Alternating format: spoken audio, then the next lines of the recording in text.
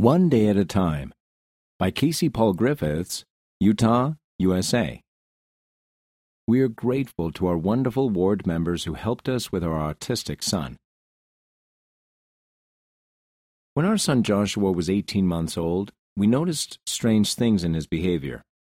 Josh could recite almost every word of each song in the television shows he watched, but he was late learning to speak. One day my mother-in-law said that Josh showed signs of autism. Specialists told us the same thing. My wife Elizabeth immersed herself in literature about autism. She also enrolled Josh in programs to help him. She was determined that he have the best possible start in life we could give him. On days I stressed over the future, Elizabeth would calm me down. She told me that we needed to take things one day at a time. We need to appreciate every new thing Josh learns instead of focusing on all of the unknowns of the future, she said. As he grew, Josh became unruly at church. To keep him from disrupting primary or harming children, I held him on my lap.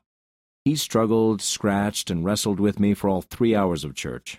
I often came home bruised and exhausted. Why don't we just leave him home from church and take turns staying with him? I suggested. If we don't continue taking him, Elizabeth replied, he will learn that if he acts out, he gets to leave church. I knew she was right. One day, the mother of another family with an autistic child told me, when Josh turns 8 and gets the Holy Ghost, he'll sweeten right up. I doubted her words, but when he turned 8, he received the Holy Ghost and did sweeten up a little. When Josh got older, he received the priesthood. He passed the sacrament, and he learned the importance of service.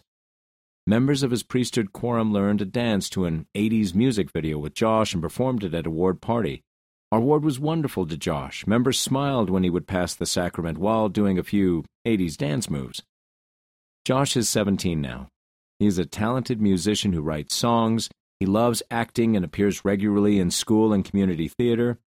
We are grateful to be Josh's parents and share in his journey. We are not sure what the future holds, but we're committed to fully live each day with him. End of the article, One Day at a Time.